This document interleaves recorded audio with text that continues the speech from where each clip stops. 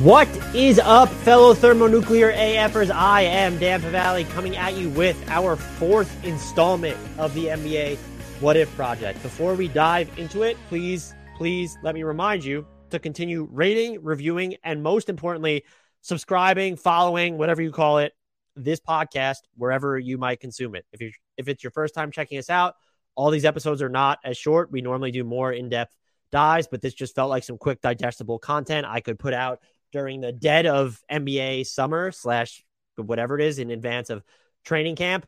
At this point, it also coincides with when I'm traveling, as I've noted time and again. But please, it'd mean the world if you throw us the permanent subscription, tell people about us, join our Discord. I keep forgetting to remind everyone. The links to that are in the podcast description. I think you'll have a lot of fun hanging out with all of us in Discord, but just following this podcast along. Like I said, the Pacific Division will now be up in our NBA What If project. And just as a reminder, this is something I already worked on and got permission to provide an audio version of it from Bleacher Report, where I talk to people who follow, cover, or root for every team. And we're talking about smart people, awesome people. And I asked them what their biggest what if was for the team that they cover. I took their responses, packaged it into this massive article, and it's now being released as an audio version. I know these could sometimes be tough to follow. I know I'm also a fast talker at times. I did practice for this. I think it's still just useful, some quick content that we can get through in the heart of September. So why not? Let's dive right in here. The Golden State Warriors are up next in our what if exercise. Good luck winnowing down their what if options. What if they didn't collapse in the 2016 finals? Would Kevin Durant still board the bandwagon that summer? Or what if they didn't overcome a 3-1 deficit of their own against the Oklahoma City Thunder that same postseason? What if the Warriors never swap out Mark Jackson for Steve Kerr? Or what if a David Lee injury didn't create the original runway for Draymond Green to take on a more prominent role? What if the Warriors traded Klay Thompson for Kevin Love? What if the Warriors select LaMelo Ball at number 2 in 2020 over James Wiseman? What if Chris Cohen never sold the team to Joe Lacob and Peter Guber? Naturally, I was more than happy to shift the onus of this decision onto my cherished colleague, co-host of this podcast, Bleacher Report's Grant Hughes. Here's what he wrote to me. If we accept that Stephen Curry is the person most responsible for transforming the Warriors from laughingstock to a glamour market powerhouse, which we should accept that because it's true, then we have to choose the moment that would have removed him from the organization entirely. It could have been him and not Monta Ellis, who went to the Bucks in a package for Andrew Bogut in 2012. Hughes continued to explain that. Judging by the fan response at the time, most might have even preferred that Curry had been the one to go. The home crowd relentlessly booed Governor Joe Lacob in the aftermath of the trade. If only they'd known then that the next 7 years would include 3 titles and 5 finals trips, a remarkable run of success driven by Curry, who'd win a pair of NBA MVPs in the process. Basically, every other sliding doors moment in the relevant portion of Warriors history hinges on that one transaction. Remove Curry from the equation via that trade, and the Dubs would have been led by Ellis, who never averaged over 20 points per game following the trade, and, if we're being honest, was always a glorified 6th man masquerading as a starter.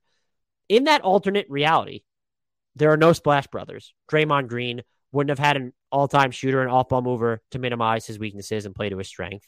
The 73-win season surely never would have happened, and KD would neither arrive nor depart. The whole course of Warriors history would have gone in another, indisputably worse direction. Curry saved the franchise that nearly traded him.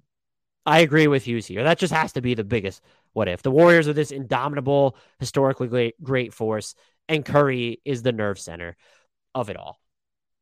The next team up is the LA Clippers, and they had lots to choose from.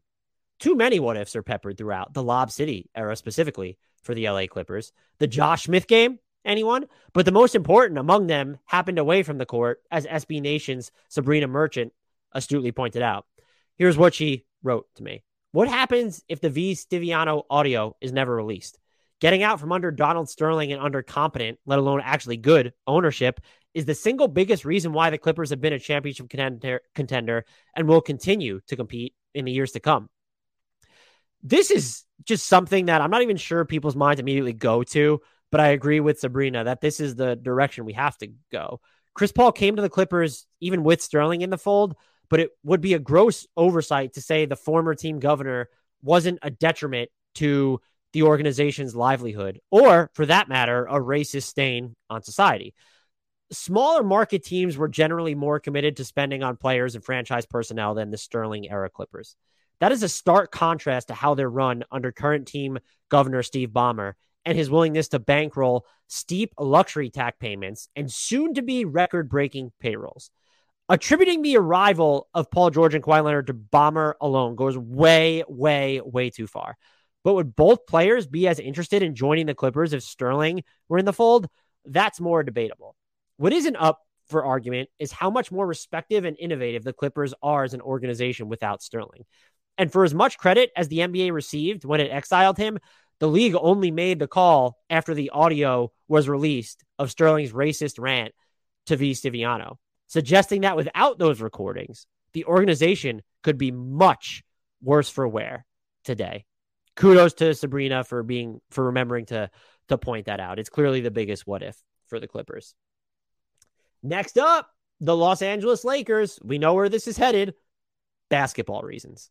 Those two words alone are enough to send Los Angeles Lakers fans down a rabbit hole of what could have been, of who was stripped from them. In 2011, as the NBA emerged from a lockout, the Lakers agreed to a 3-team trade with the Houston Rockets and then New Orleans Hornets that would have landed them Chris Paul in exchange for Pau Gasol, excuse me for the pronunciation there, and Lamar Odom. Then NBA Commissioner David Stern in the league, which was managing the Pelicans at the time, eventually scuttled the deal.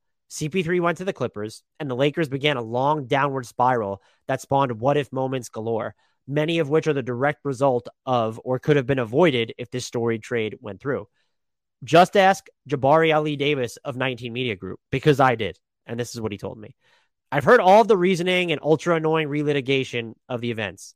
Only thing I'll state is regardless of where you stand on the outcome, the series of events that transpired reportedly during and after those negotiations was peculiar to say the least. Beyond pairing a prime CP3 with a still really good Kobe Bryant, the Lakers could have conceivably turned around and also brought in a talent like Dwight Howard at the time. Now, there's definitely a conversation to be had about just how terrible of a fit Dwight would have been with both Kobe and CP3's personalities. This ain't video games, Jabari noted. But even if the Lakers wanted to move on and recalibrate, they still would have had a prime Dwight to then deal for parts to solidify the roster around Kobe and CP3. And since we're now in purple and gold make-believe land, the Lakers wouldn't have wound up making the catastrophic Steve Nash deal, nor would Kobe have had to play himself into the ground until his actual Achilles exploded just 2 years later. This was enough for me, all of that from Jabari. But he wasn't done. He continued, diving even deeper into purple-tinted glasses. Kobe also probably sits atop the scoring list by the end of it, as the duo, plus whatever consortium of talent the Lakers put around them, wins a title or two along the way. It completely changes the conversation surrounding CP3's career, and it puts an end to the greatest Laker debates. Personally, I'll push back on Jabari saying Kobe definitely would have bagged the all-time scoring crown just because, father time comes for everybody. It is intriguing to think about how differently CP3's legacy would be viewed by the lazy hot takesters had he nabbed a title in this alternate Lakers universe. And not only do I think this is the right pick, I really probably think it's the only what-if pick for the Lakers. Our next team up in this NBA what-if exercise, the Phoenix Suns. And I'm sure some people don't know where this is going. Remember that time the Phoenix Suns could have drafted Kareem Abdul-Jabbar? Sam Cooper from the Timeline podcast sure does. This is what he wrote to me. To find the Suns' biggest what-if moment of them all, we must venture all the way back to the very beginning. In 1968, the Suns and Bucks entered as the league's freshest expansion teams. After difficult inaugural seasons for both organizations, they participated in a coin flip to determine the rights to the 1969 draft's number 1 pick, a pick that would surely be used on UCLA standout Lou Alcindor. As the story goes, Cooper continued, the Suns pledged to tie their destiny to the results of a fan poll. As 51.2% of Suns fans wished to select heads on the coin flip, that's precisely what the team did. When the coin came up tails, General Manager Jerry Colangelo drove around the city aimlessly for hours as the gravity of the situation sunk in. Lou Alcindor, later Kareem Abdul-Jabbar, went on to win 3 MVPs and 1 championship in Milwaukee before packing his bags for LA. Neil Walk, the number 2 selection in that draft, he carved out a solid career, starting at center for several years. but he was never an all-star, much less an MVP. This is spectacular work by Cooper. The what if Team X drafted player Y discourse is always fickle, usually revisionist history. This isn't that. Kareem to Phoenix was the hope. More recent missed opportunities or bad luck might take the cake for others, though. What if John Paxson doesn't hit a championship-winning shot against Phoenix in 1993? What if Robert Horry doesn't hip-check Steve Nash in 2007? What if Metta World Peace, then Ron Artest, didn't bury that Game 5 buzzer beater in the 2010 Western Conference Finals? What if Drew Holiday doesn't strip Devin Booker at the end of Game 5 in the 2021 NBA Finals? What if the Suns don't get absolutely gobsmacked in Game 7 of the 2022 semifinals? Worthy choices abound for the Suns, and I can't quibble with any of them. But getting Kareem, as hoped, would have altered the entire trajectory of the Suns franchise. Cooper closed with this. While simply rostering Kareem brings no guarantee of championship-level success, it's not difficult to envision this version of the Suns becoming a powerhouse extremely early into their franchise history. That reputation boost very well could have created a ripple effect, allowing the organization to strive for even greater heights in the 1970s and beyond.